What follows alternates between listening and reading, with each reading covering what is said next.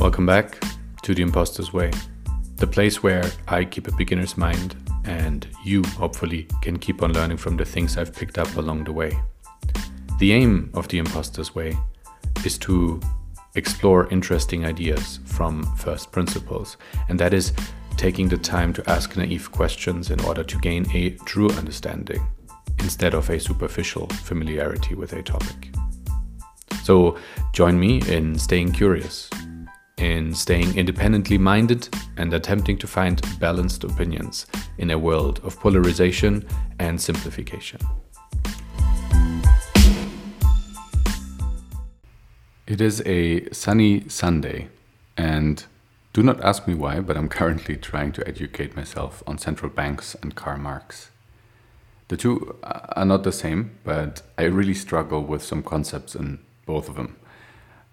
So without explicitly comparing the two, I was still struck by a common mental model, and I do not have a name for that model, for that theory or whatever. And I'm sure somebody else does and wrote about that already. I'm unaware of any term for it, so I'll just give it the working title of a functional actor or a stateful actor. And I'll explain what I mean by that today. If you are not a fan of abstract things normally, I would say this qualifies. So I'll try to make this specific abstract thing as tangible as possible without dropping the theory completely. And that is a challenge for me, to find that line between pure abstraction and pure storytelling. That's a balance I aim to find the more I publish. For this particular episode, it might be good to check out the written version at theimpostersway.com. If you find yourself lost or you want to dig deeper, that would honor me, but just telling you that it's out there, and for this a bit more theoretical piece, it might be helpful. The audio version here, I'll just be able to zoom out and also add some color here and there if I find it's a bit too abstract. With that, let's get into it. The base feeling or question I had is this image of, are you a cog in the system when dealing with EZB and Fed stuff, so central banks and reading Marx. So let's start from there. A cog is a part of a machine, and per definition is a subordinate but integral part. That's the definition. A cog is a stateless actor in the system. So it fulfills a role in the system, but it has no understanding of the system as a whole and does not learn from the past. It does not keep state, is what computer scientists call this way of working.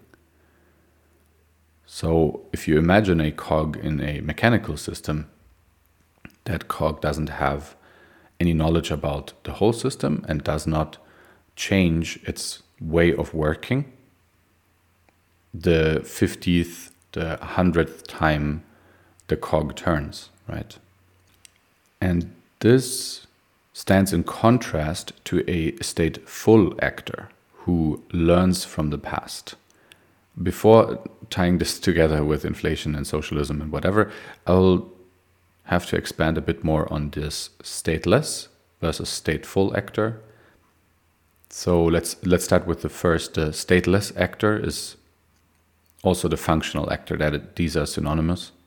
So functional meaning it just serves a function, doesn't have any state that it stores. A functional actor has the ability to perform work. Work can be defined as taking a certain set of inputs and transforming those to generate a certain set of outputs, right? So this is where the theory comes in. The actor itself does not change in the process of doing that work. That is, if you envision the cog in the machine. But let's take an example. I personally spent some months working at a conveyor belt in the past. My job was to monitor little packets of chocolate coming from the left of me. And each package was a small translucent plastic bag, which was sealed on the top. I was then to add a little red ribbon around the top of every second plastic packaging for decorative purposes. So I'll just describe the work to you. My left hand was to grab the next package on the conveyor belt. My right hand to grab a fresh ribbon from a box below the conveyor belt. That was kind of between my legs almost. And then attach the ribbon before placing the package back onto the moving belt. And the next person sitting like 50 centimeters to the right of me, 2 feet, was doing the exact same thing, the exact same work for the other half of the packages that I let drive by without ribbon. So my left hand was picking out every second chocolate package, adding a ribbon, placing the package back onto the conveyor belt. And the person to the right would do the same thing for the odd numbers if I would pick the even numbers, right, of packages. That is a functional or stateless actor in the wild. So let's define the stateful actor here. A stateful actor is different, obviously. It also has the ability to perform work, though. Work, again, is defined as taking inputs and producing outputs. The difference to the functional actor is that the stateful actor stores resources or information from the past, so from past work. This actor performs work with side effects, is what you could also say. So he can use the information and resources of past work to apply to current work. And that leads the stateful actor to produce unpredictable outputs and a group of stateful actors to produce very different results from each other. So let's explain that with an example too. I personally spent some months working in a restaurant in the past.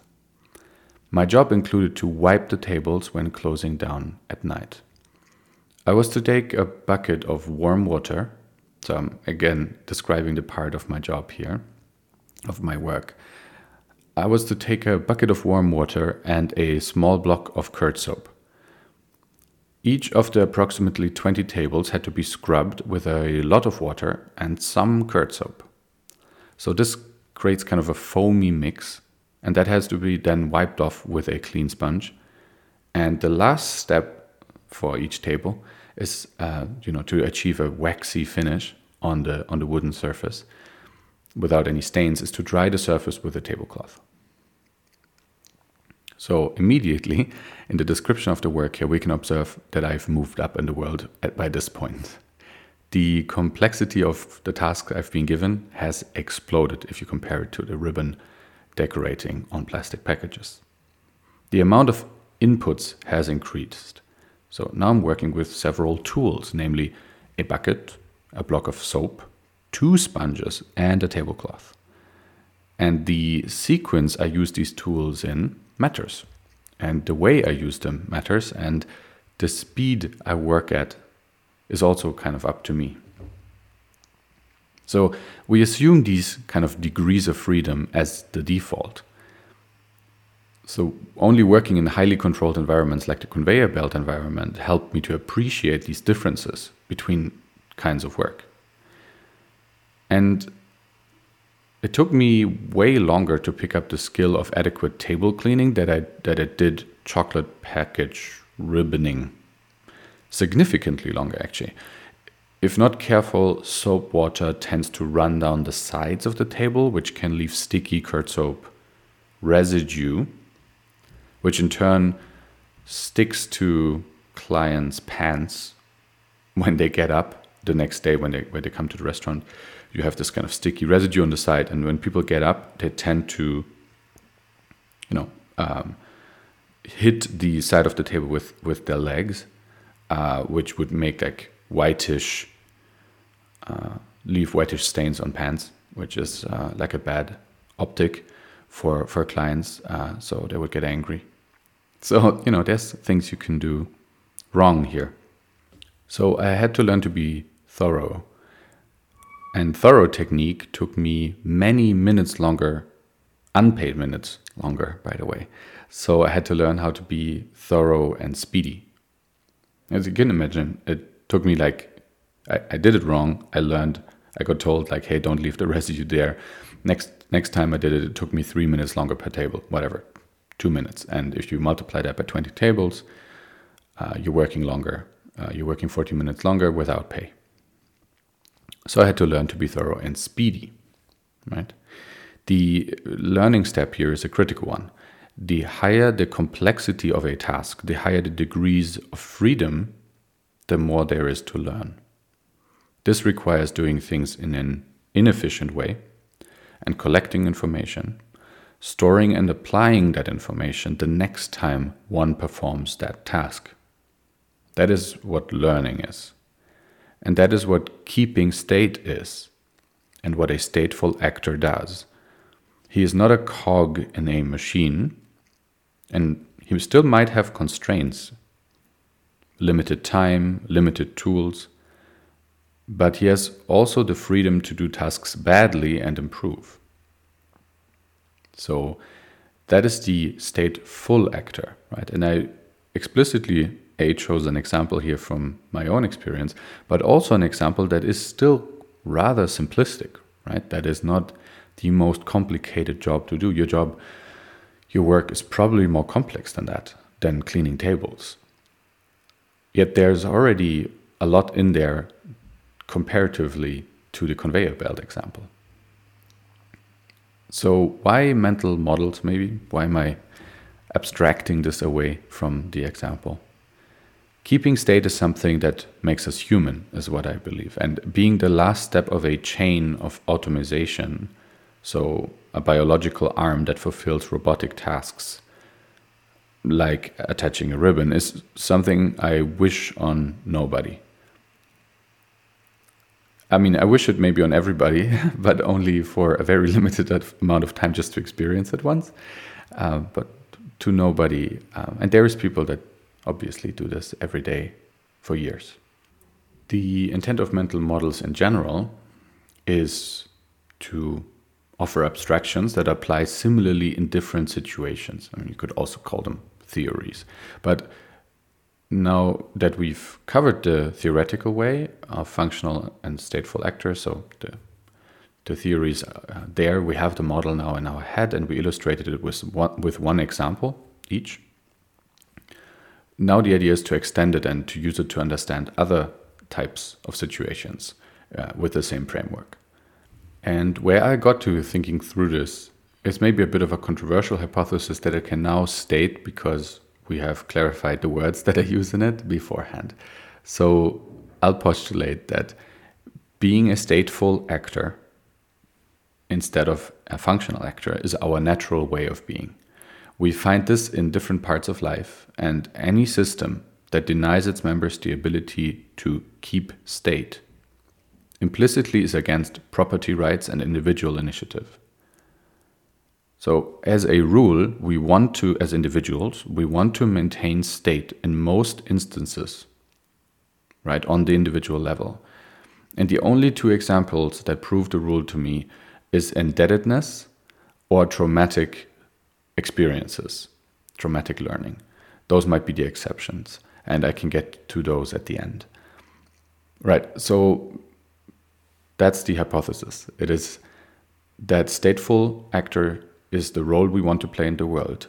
Being forced to be a functional actor is something that goes against our nature, and it goes indirectly or directly against individual initiative, which is easier to argue for, and property rights, which is a bit harder to argue for.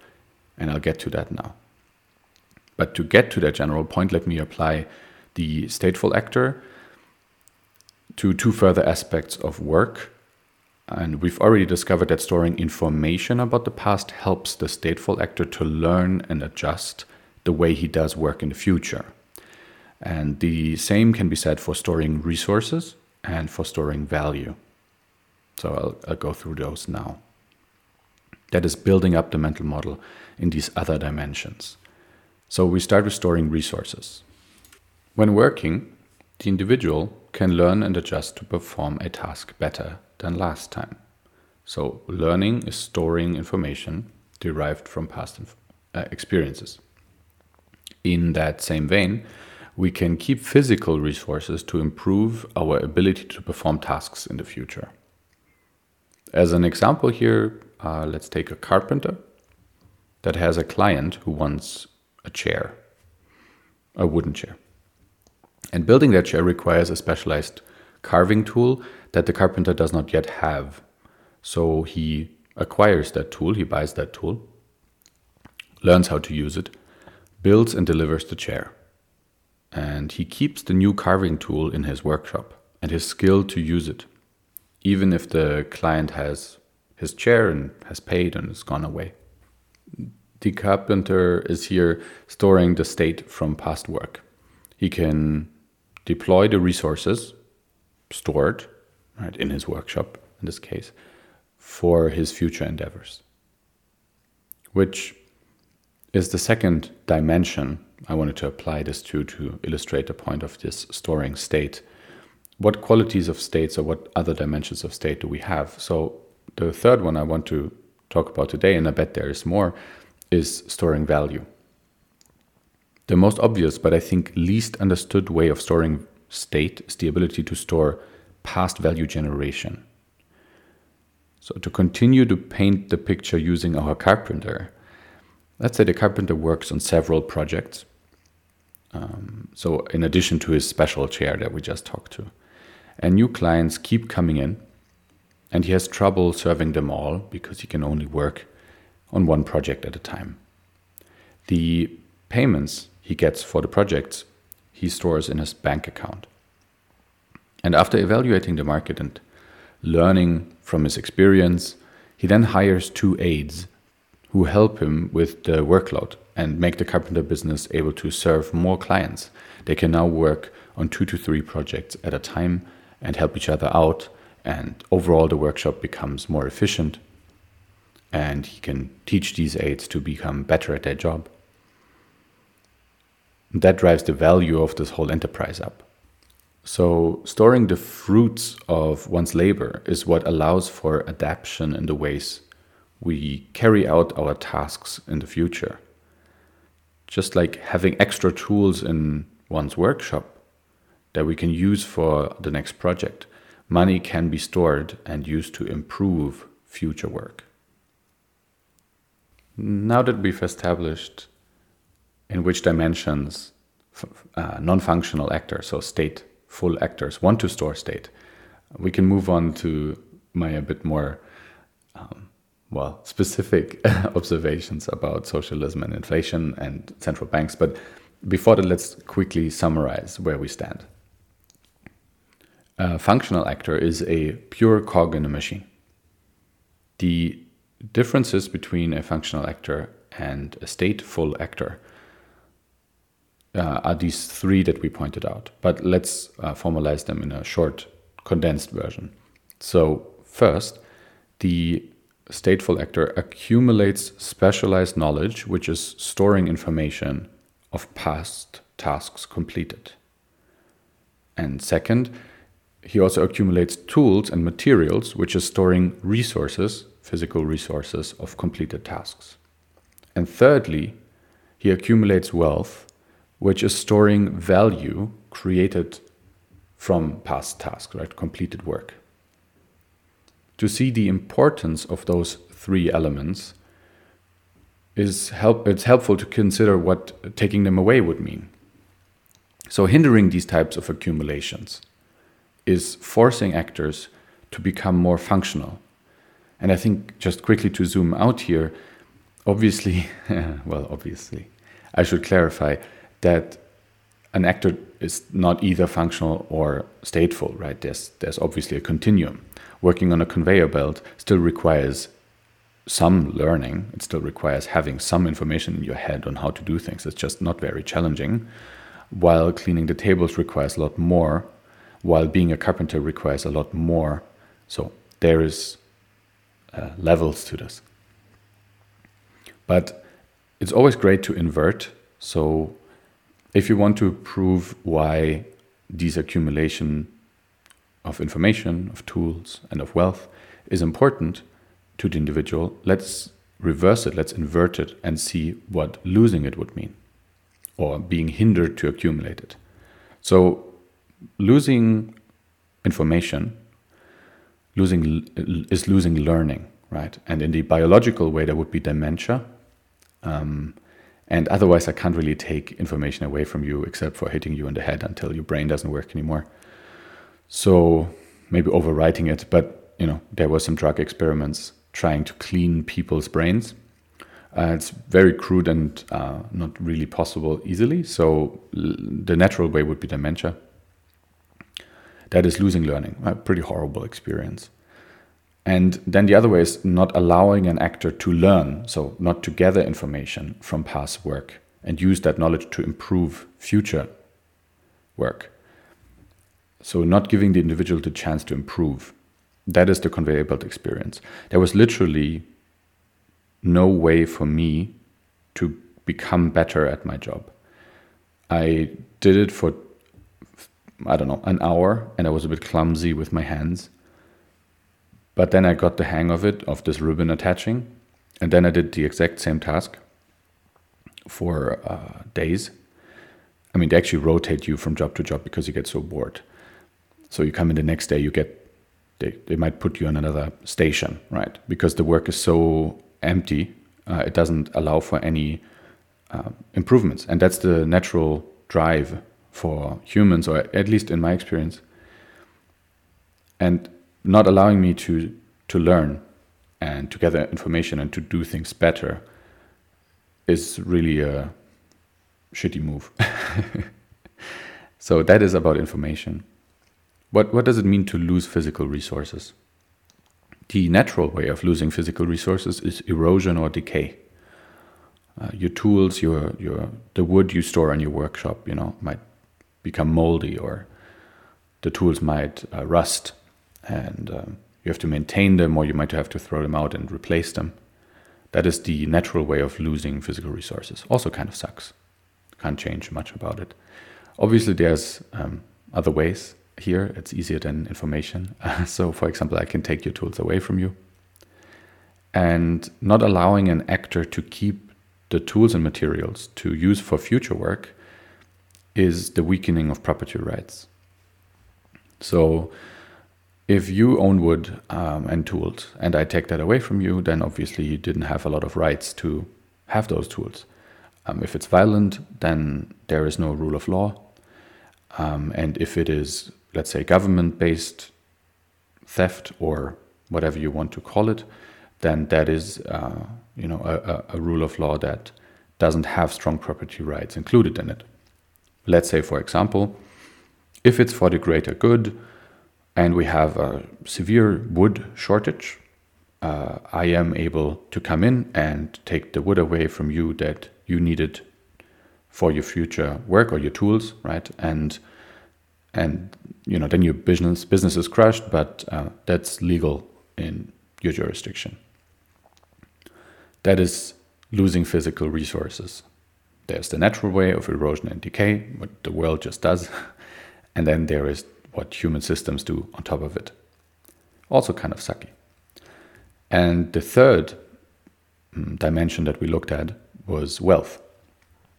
So a very misunderstood word, I think. But losing wealth is it can be also stolen, I guess.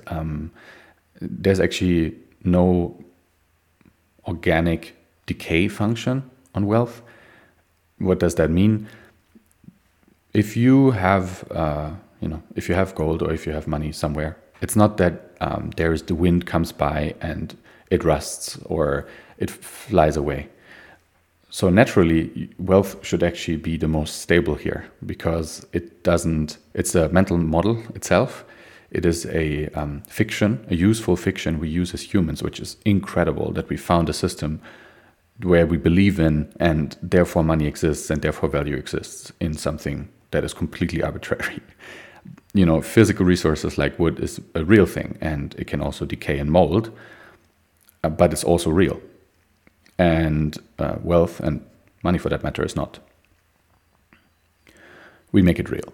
So there is no natural decay process of it. What we do is we add an artificial decay process to it, which is inflation by central banks, or taxation, if you want to include taxation.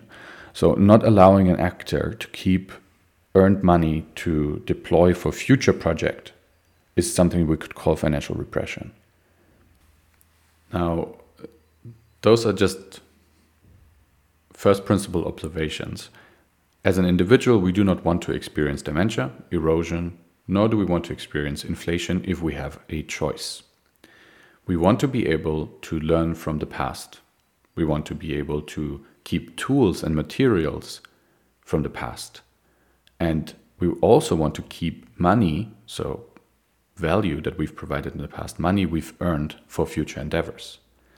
As individuals, we want to maintain state, all kinds of state we have. And we've covered 3 types here: information, physical resources, and wealth. And if you were short-sighted and wanted to get angry at me, you could now say, well, aren't you postulating that any kind of taxation is bad? Aren't you postulating that we shouldn't take wood away if there's a severe wood shortage and people are dying? And I hope you're not that person, but well, actually, if you are, go right ahead. Obviously, I'm not postulating that, just by observing the individual preferences. Obviously, it's interesting to see where that leads. But let's maybe go there by talking about something that comes up in Marx's work over and over again, but I guess generally more socialist writing, and that is the concept of the working class. So what does that have to do with any of the things we've talked about? The mental model of the working class, which as well is a mental model, does not fit together with any of these observations that I've kind of laid out. The inherently generalizing term working class itself simplifies the whole issue and completely discounts the individual's motivation. But, and that is what I perceive as particularly dangerous intellectually, is that it also leads to the image of workers as cogs in the machine. Even if Marx means to help the working class, if you believe workers are functional actors, and I have at least a bit of experience being one, you are going to create a world of functional actors. And if we agree on the statement that storing state is in the natural motivation of the individual, how can creating a world for functional actors be good? And I use good here to reduce the amount of words I have to write or say in defining my judgment criteria, but I feel good is good enough at this point here. I think you know what I mean. It's not a critique of collectivist policies that the individual motivation is ignored. That is kind of the whole point of collectivist policies. But I found this mental model to add a new angle to my understanding on the topic that I haven't seen elsewhere. So as always, to summarize, the abstraction of a working class as something that is an amorphous kind of thing and that has a certain role in society completely takes away this learning journey that obviously more capitalist thinkers would think about, is the individualist saying that people move up in their knowledge, in their experience, in their capabilities, and therefore are not a fixed function in a bigger machine, but are individuals that keep storing resources to improve their situation. And that might be physical resources, information, or wealth again, right? These two things collide. And the same kind of goes for inflationary policies and central banks. This is, of course, a bit less clear of a translation or application of the mental model, but here it goes. Inflation is on the top of many people's minds right now, and I'm very glad the concept is finding more mainstream attention, while I'm obviously not happy to see its direct impact on people's lives. I still hope that the indirect effects, the longer term effects, will be positive on many individuals, because I think it's a very important concept to understand. So inflation is like quicksand. I made an episode about inflation last year in November or October. The money you earn for your hard work today, right, is worth less in a month's time, and in extreme cases like Venezuela or Argentina, even worth significantly less than in the morning of that same day. So this makes money a hot potato.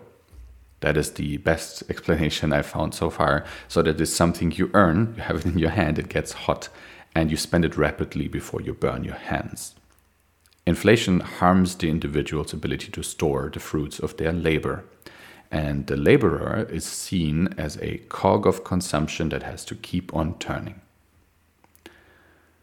By whom? Because that's a harsh statement. Obviously, there's different kinds of inflation. The word gets thrown around a lot. There's the kind of inflation that happens naturally, that happens due to, let's say, supply shortages or demand increases that are too sharp, and then price goes up. Because inflation just means price is up. Inflation, well, at least the particularly intended type is the one that I find dangerous, and that is central bank steered inflation. Before questioning this, I thought inflation was a natural market phenomenon.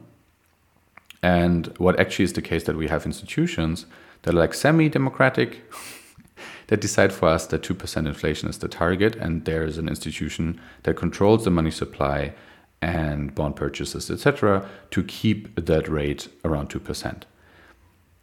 To stimulate the economy, right? And there's theoretical framings for why that's necessary. Well, there's natural inflation that I said about market disruptions, right? Certain countries don't deliver oil, wood, fertilizers, whatever. And that normally evens itself out due to supply and demand, which doesn't mean that it doesn't cause harm.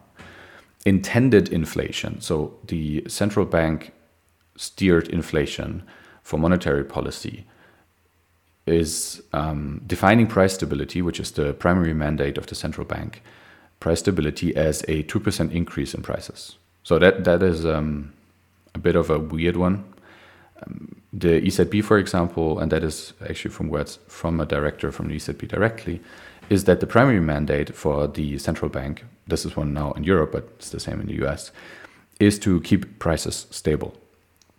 Price stability is the buzzword. Now, the interpretation of what stable prices means is then up to the EZB in this case. And what they came up with is that stable prices means 2% increase in prices a year on average. That means that they literally build in an organic decay function to keep the economy going. And again here, this is the same as with the working class lingo. It is an abstraction, and it is still quicksand. And if you abstract things away, like keep the economy going, you're discounting the individual. The individual, if he or she has the choice, will avoid quicksand. No, if you have a choice, you don't want your wealth to decay by 2% a year. That seems like a pretty obvious statement. So this is inherently a collectivist policy, because it basically says, hey, we have this artificial concept called money. Let's add a artificial decay function on top of that. And what that does is for every individual that has to use that money, it hinders this individual's ability to store wealth from past labor, right? It doesn't hinder the individual's ability to store information from the past. You can still learn from all the jobs you had in the past and apply that in the future. If you have a workshop, you can still keep your tools around, even though there's property tax, there's different kinds of taxes, right? But additionally to income tax, you even have this additional tax, which is this decay function, this natural decay function, which is particularly mean in the sense that you pay income tax when you make money, but you pay inflation tax every year after that, forever, right? So without judging the overall economic situation, which is a complex system, and I am not qualified to make any judgment of, if like if you don't have inflation, will we have a collapsing economy and so on? I can just observe from the individual first principles perspective that if you have a choice to avoid quicksand, you're going to avoid quicksand. And the mental model of the stateful actor and the motivations that drive the individual clash with both Marxists' thoughts about the working class, as well as the, at least I would have to say, collectivist policy of keeping stable prices means 2% inflation. So before I go too far on a rant here, let's conclude. We formalized work as a series of inputs. That's all the way back. So then we do operations on these inputs and we have resulting outputs. That is work. Functional actors do work without keeping anything after the work is done, which is going against the natural drive of humans. The understanding that humans want to be stateful actors implies that information, physical resources, and wealth can be seen as just 3 types of state the individual wants to store. Obviously, topics like individualism versus collectivism are not simple ones, nor is the struggle that a lot of the working class individuals face. That's real. But my intent is not to propagate a political opinion, but to share my learning process. And in the end, I'm fascinated by the individual because that is real, that is a human being, and to see what drives him or her. I'm fascinated both because I'm an individual and I'd like to understand myself and the individuals around me better, but also because I believe starting at the individual and going up helps to build a coherent worldview. You can actually prove that thing, right? You can say the individual wants to do this, the next individual wants to do this. Therefore, we should do that, right? Potentially, instead of starting at the top. My problem with central bank press releases and Karl Marx is that they always assume a mass of these amorphous non-individuals. They speak of a working class and the rebalancing of wealth as if they are the generals in a very big war game. And they have like a troops here on the east, and then you have a huge collective thing, and the individual does not matter at all. So I just don't find that very appealing, to be honest, if they're trying to win me for their cause. And I'm surprised by how many very kind people that I know seem not to question these priors too much. Or maybe only in the extremes, right? They say, that's, I don't know. In the Cold War, it was very clear that, let's say, straight up communism is a bad idea and actually might make life for the individual worse. But then in very, softened up forms of that, it's all great. Without going back to first principles and right, I don't know. I'm very confused about the ability to rationalize very collectivist policies as somebody who's like a kind human being and who wants to be treated well and so on, without getting to these principles and saying, well, maybe some of them actually hurt the individual, and this abstraction of the greater good is something that is impossible to measure, and therefore, who are we to be the gods of what is the greater good? Anyway, it is a noble one to have this aim to achieve the greatest good for the greatest amount of people. I understand that. When observing the individual and the consequences policies have to achieve that aim, I still cannot help but stumble over this contradiction oftentimes. And that is the contradiction between the individual's needs and this somehow arbitrarily stated goal of, well, but the greatest good means we do that, right? But that's where I want to keep it for today. It's been a long one anyway. Hope I didn't ramble too much, but I find this hugely fascinating. And if you're stuck with me until now, you probably do too. I hope so. So whatever. What I find interesting about mental models, just as a last point, is that can be applied to a lot of things. That's the quality of a good mental model.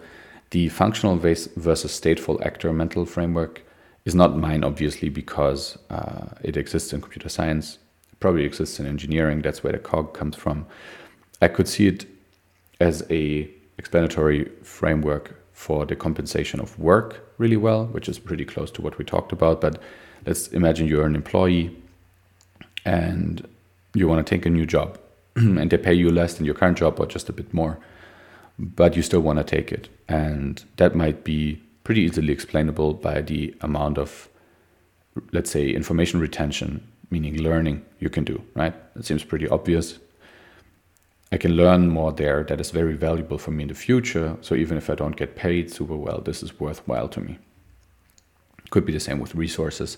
I become a cook and I don't get paid super well, but I learn a lot, and also I can keep my knives afterwards and the skills to use those tools and so on. So I think that would be an easy application, and in systems thinking generally, these two types of actors reappear over and over again.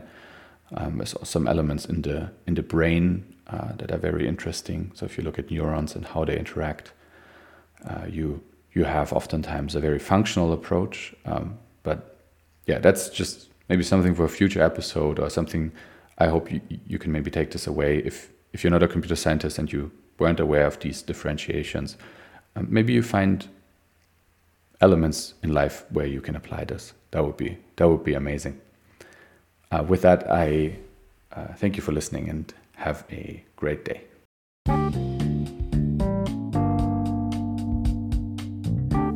That was today's episode of The Imposter's Way. If you learned something today or even enjoyed this format, consider coming back next week. I aim to publish these episodes weekly, but will never force myself to publish low-quality work. My aim is to research the topics extensively and continue to improve my writing.